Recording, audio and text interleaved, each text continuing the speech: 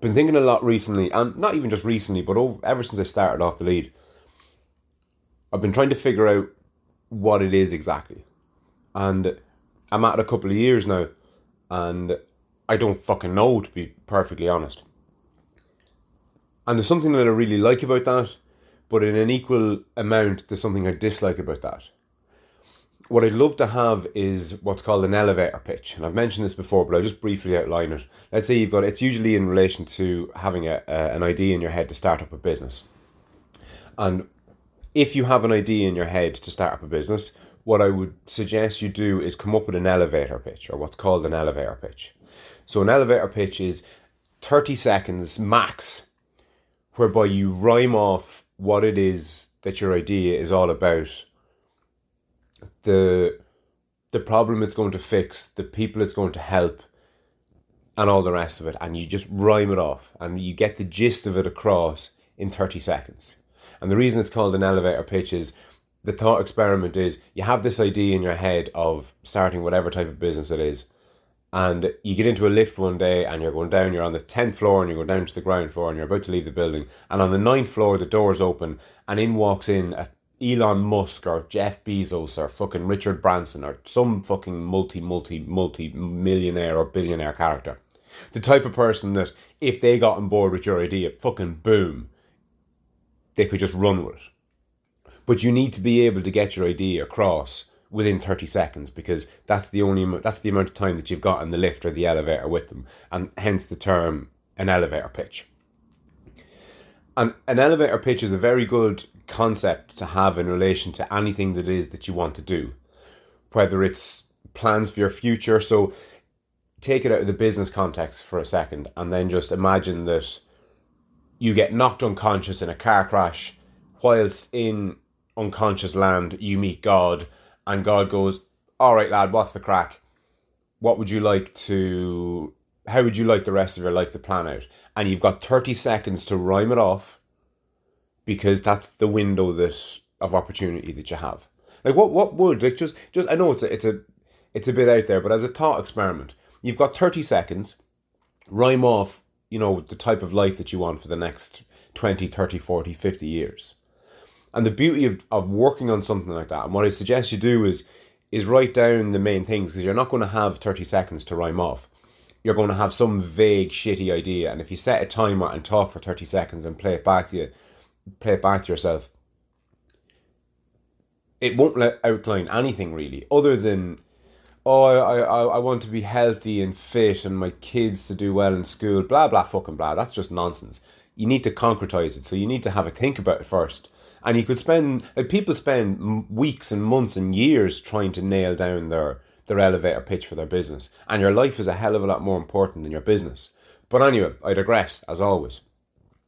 Getting back to why I started it, why I do it, why I plan on continue doing it. Again, it's something that I've said before and I'm going to repeat. Without knowing why I do it, I know that there's a benefit to me in doing it. I can feel myself becoming more articulate. I can feel myself being more comfortable with pauses. I can feel myself not wanting to interrupt my guests as much as I once would have wanted to.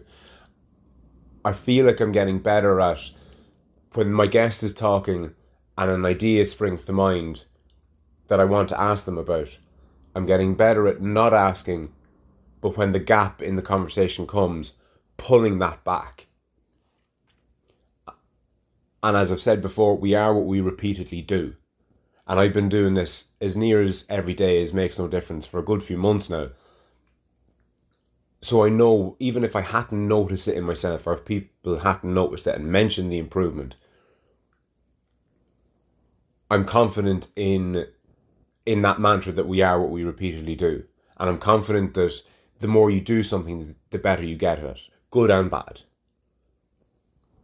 But what has me making this recording today is, I've spoken a good bit recently and over the years about perspective and how you frame certain things, and how we create our own realities because we see the world through the lens of our lives.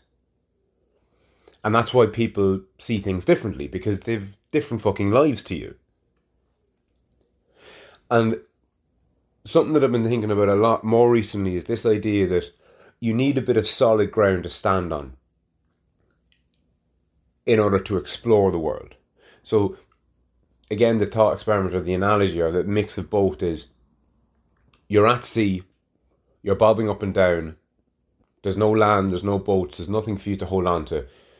You're just keeping yourself afloat. When you're in that state of treading water, you're just completely fixated on keeping your chin up and keeping the air into your lungs and not drowning, basically. You're not exploring, you're not thinking about anything. It's just constantly treading water. Maybe you're concentrating on expending less and less energy so you don't tire out quickly and you extend the period that you stay alive. But you're certainly not in any kind of exploratory mode. Your mind isn't wandering thinking about God knows what. You're concentrating on the task at hand. But if you can just get a rock to hold on to, that you can stand on or lean against or wrap your arms around, and you don't have to continuously tread water, from that position, you can have a think. You can have a look around you. And there's something similar to that in relation to learning new ideas. So your mind is at sea to a degree. You're afloat. You're adrift in your own life. And before you can learn something new, you need something to stand on. And a great way to learn about something new is to find out somebody else's opinion of it. So I think before you can formulate your own opinion on something, you need to hear somebody else's opinion first, or at least it helps to hear somebody else's opinion first. And that somebody else's opinion is the bit of rock, it's the something to cling to. It's the bit of solid ground under your feet.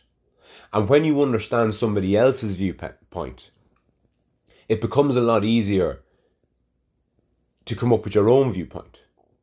Now, you have to be careful that you do come up with your own viewpoint and you don't just embody somebody else's viewpoint, because if you just embody somebody else's viewpoint, you'll just parrot.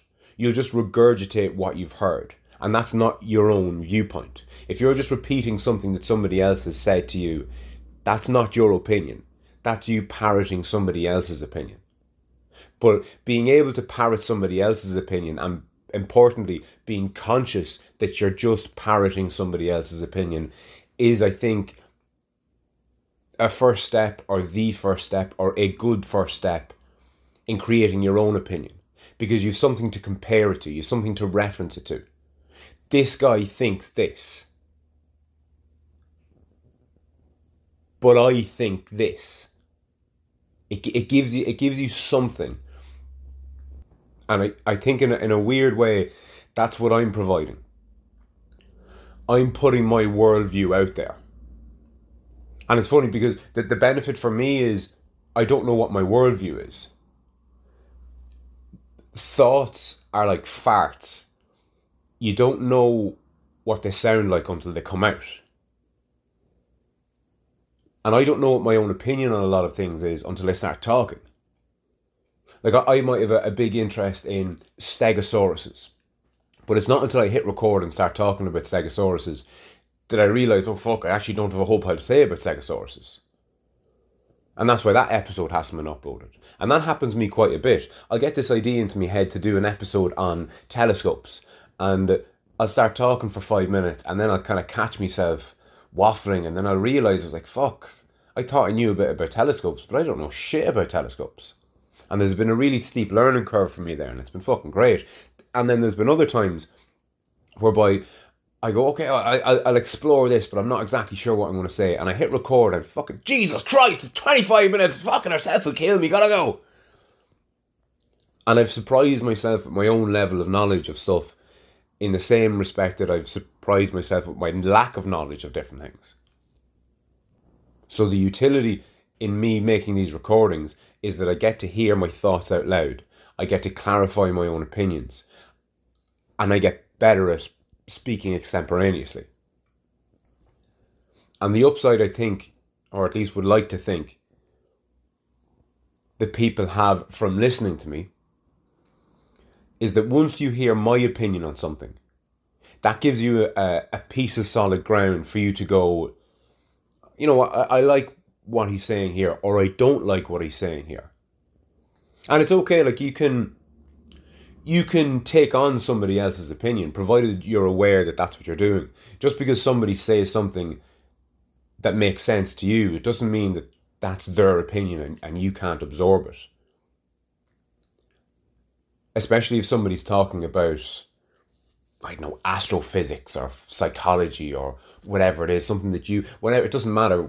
If somebody is talking about something that you know nothing about and have little interest in, it's very hard for you to do anything other than kind of agree with them or just smile and nod. And one of the reasons that has me exploring this particular topic is the list of people who've influenced me that I've put up there recently. Because those people, for the most part, are experts in a particular field. And increasingly these days, there's a massive distrust of experts. And I have it myself. I don't rate people who have degrees, for example. And I've most likely said this before, but it's worth repeating and certainly worth saying if I haven't said it before. To me, a degree or a master's or a PhD or any of these qualifications that people have, experience as well is a type of qualification. I've often found myself in a conversation with somebody and there's a disagreement, and the person that's disagreeing with me or saying something that I disagree with, should I say, they often fall back on, look, Frano, I've been doing this for 20 years. I do this for a living. And that's always a red flag to me, because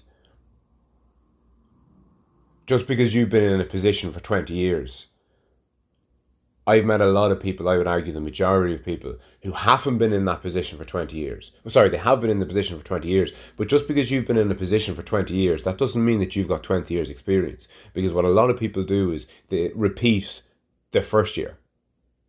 Or they have their first year is a year's experience, the second year is a year's experience, the third year is a year's experience, but the fourth year was pretty much the same as the third. And the fifth was the same as the fourth. And the next 15 were all the fucking same. So even though you've been doing this 20 years, you've only really got 5 years experience. Because you've just been repeating what you learned over the first 5 years for the next 15 years. And people become stale and stagnant, and their minds get closed off to the idea that they're wrong, because that would be an admission that they've been fucking up every year for 15 years. So people like that tend to get very, very defensive.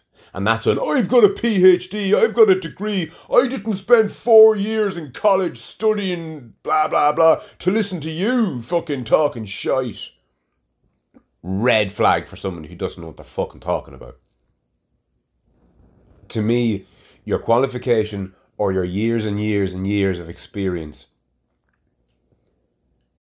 they disallow you, for want of a better term, to make the mistakes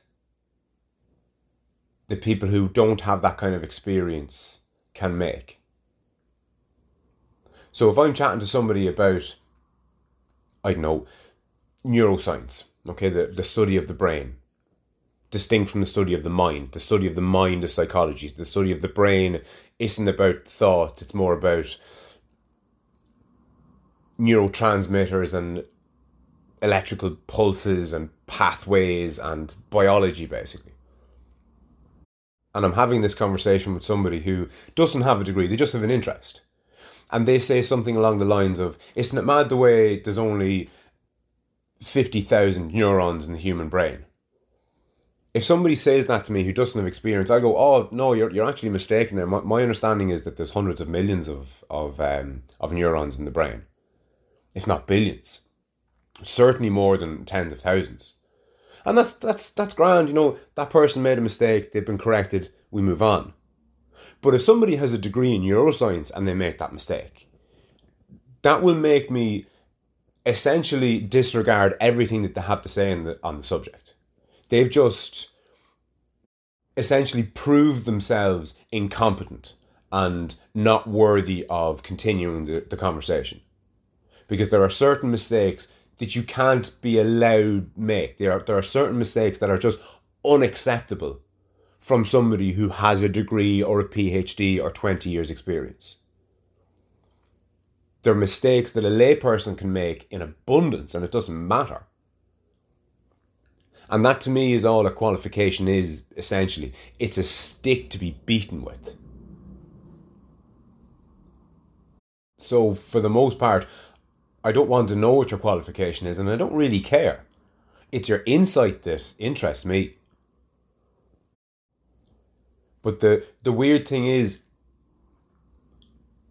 if what I'm saying is true, if you can't just take somebody who's got a master's, a PhD, or 50 years experience, if you can't take them at their word, then how are you supposed to believe what the expert on the news says? So let's say it's the coronavirus pandemic, and you've got an expert on one hand who's saying that nothing really to worry about with COVID, masks are unnecessary, it's all a political ploy to control people, blah, blah, blah. Like, do you believe that expert? Or do you believe the other expert that says, no, look, people wear masks in surgeries and in hospitals and have been wearing them for 100 years now. And that's why we're recommending people wear them, to stop the transmission of this virus. Deadly or undeadly, it mightn't be deadly to you, but it certainly is deadly to a certain proportion of people in our population, and these people need to be protected. So wear a fucking mask, dickhead. Which expert do you believe? Because experts will differ. Now, there is consensus, but consensus is even getting squirrely these days because people are spineless and people are afraid to stand up. So there is consensus in certain fields about things that are a little bit fucking dubious. Which begs the question, who do you trust? And that's where knowing who your influencers have been is of critical importance. Because when I list off my list of influencers, I would argue that those people are pretty credible. Like them or hate them, you can't really doubt their credibility. Now, look, maybe you can, each to their own and all that jazz. But when you have a list of influencers of that kind of caliber, as I do, I would like to think that makes my utterances on different topics just a little bit more credible. Now, I'm not fucking infallible by any stretch of the fucking imagination. And pretty much everything that I talk about is always, it's an exploration of my thoughts on a particular subject. I very rarely, if ever, come out and say, look lads, this is fucking how it is. Now, I will from time to time, and there's nothing wrong with that either. Like, nailing your opinions to the mast is something that I think people should do more often. Because, if nothing else, you're putting yourself up to be shot down, if needs be. Because if your opinion is wrong, if you're making a critical error, the only way that you're ever going to rectify that is kind of putting it out there for it to be criticised. And I've said before, and I'll say it again, I don't mind being pilloried for views that I hold. But I will not stand for being pilloried for thinking or saying something that I never thought or said.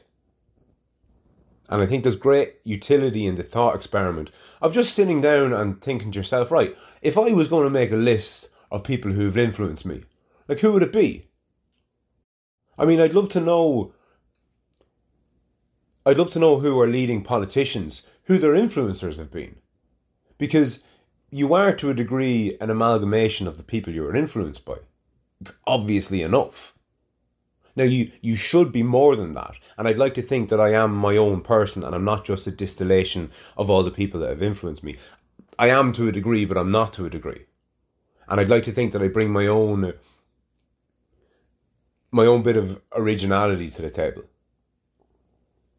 Now, there's a school of thought that says that there's no such thing as originality, that every fucking notion and tune and anything that you can think of has already been thought of by somebody else. And fucking fair play. That's no reason to dispense with thought or creativity. Just because somebody else has already done what you've done doesn't take away from your own creative achievement. And I'd like to think that I'm an influencer of sorts. And I threw of sorts in there quite carelessly. I'd like to position myself as an influencer. I think that I have attempted at least to position myself as an influencer.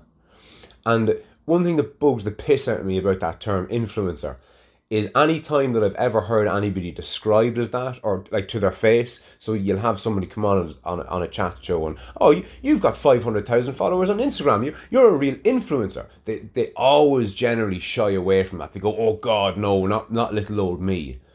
And there's something that really bugs me about that, because it speaks to the person's shallowness, I think.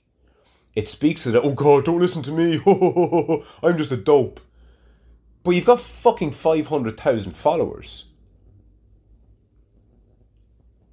To me, at least, that should come with a fucking grave responsibility. You're influencing people. You should take the title of influencer seriously. And I don't think nearly enough people do. And it's a fucking shame. I'd like to see more people. And I'd like to see more people, like Rogan, I suppose, is the only person on that list that I outlined the other day that fits the bill here. Everybody else is a kind of an expert in his or her field. But Rogan isn't really an expert in anything. He's a disseminator of information, in a way. You know, love him or loathe him. It's kind of what he does. And that's kind of what I do. And I'd like to see more people out there like that. Because I mentioned at the outset of this recording that you need somebody else's, you need to know somebody else's opinion on a new topic you're trying to learn about before you can even start to make up your own opinion on it. You need someone else's framing to compare your own framing to. And what's better again is if you have someone like Joe Rogan, who's spoken to God knows how many hundreds, if not thousands of different people and listened to their viewpoints and has changed his thoughts on different things, I'm sure, over the years. So he's a distillation of a load of other different people. But what I would love is to have a load of Joe Rogans, basically. A load of different people, a load of influencers of mine who've been influenced themselves by God knows how many other people. So you're not just listening to one man's opinion, you're listening to one man's opinion based on the opinions of hundreds of other people. And the more people like that you can get, that you can listen to, that you can spend time with, I don't know, the more well-rounded, I suppose, your worldview will be. And again, that's another thing that I mentioned earlier. The solos are my effort to A, figure out what my worldview is, B, present that to the world, and hopefully what comes out of that is people see my worldview and are then able to go, okay, that's his worldview. What's my worldview? Like, I've spoken about my thoughts on Jesus Christ, everything you can fucking think of now at this stage practically, and I haven't really gotten fucking started. And I would imagine, like the other day I spoke about biological determinism. How often do people ponder how often do people think about things like that? I would argue fucking not nearly often enough. And of course, the reason that nobody thinks about it is because nobody else is thinking about it. And the reason nobody else is thinking about it is because nobody else is fucking talking about it. And I think that the more conversations that I can have with people, the more conversations that I can listen to other people having, the more people, like Blind Boy, I don't know how the fuck he didn't make that list there the other day. That man has influenced me massively. And he essentially does what I do. He does an hour a week of his thoughts on a particular topic. And again, nothing that he said is particularly original, but it's original to me when I hear it. And that's fucking good enough. That's enough originality for me. And he would appear at least to be a healthy distillation of God knows how many different people. And that's what I find appealing about him. And when he talks about a new topic, like COVID would have been new, this time last year, I can take on board what he says and assume it's relatively credible, because I've heard him speak about countless other different topics, and I'm familiar with his thought process, and I view him as an incredibly credible character. Because it's always better to make up your own mind about something, but we can't all be fucking immunobiologists or astrophysicists or psychotherapists or whatever it is. So we have to outsource our opinion to experts to a degree. But when that becomes really weird and really dangerous is when we have to outsource our opinion to an expert we've never fucking heard of. And an expert that the people that we do listen to aren't so sure on. And I think that I was chatting to past guest and friend of the show about this recently, Pat O'Reilly. Just a quick text message exchange. And he didn't ask me, but I have been asked directly on multiple occasions now over the last 6 months in particular, this idea of would I consider getting into politics? And there's something very appealing about politics to me. It's something that I kind of love to be involved in and love to explore. But to explain it by way of analogy, which is the only way I seem to be able to explain things these days, that to me would be like me wanting to change the Catholic Church and in doing so becoming a priest. That's how I view changing politics in Ireland, by becoming a politician. And fuck that noise. There's an expression that says politics is downstream of culture. And what that means is that in order to change politics, you need to change culture. And I think that podcasting is a new frontier in culture. So that's why I've, by default, if nothing else, ended up podcasting. Because I think that being in people's ear, being between people's ears and getting into their fucking heads on a whole plethora of topics. And by some way, at least striving to raise my own bar, you by default raise other people's. And I'd like to think that if somebody came out and started talking about the type of things that I'm talking about now, if you've been listening to me, you'd be quick to call bullshit on somebody. I'd like to think. And I think that by broadcasting my internal monologue the way I'm doing now and the way that I have been doing, I think you're raising the bar of what I don't really know. Or at least I'd like to think I'm raising some sort of a bar. Maybe I'm raising the bar of whoever's listening to me's internal monologue themselves. Maybe the topics that I'm covering is a welcome break from football or Coronation Street or work or the school run or whatever it is. I'd like to think I am. And look, I'm working on it. I don't know exactly what it is that I'm doing or where it's going, but I'm enjoying the trajectory. I'm liking where it's gotten me. I wouldn't have predicted I'd be where I am now if you had asked me 3 months ago, never mind fucking 3 years ago. And I'm enjoying the journey. And as I said at the very start, I don't know what it is that I'm doing, which I love and loathe in equal measure. And maybe that's exactly where it should be. And on that note, I'll chat to you soon.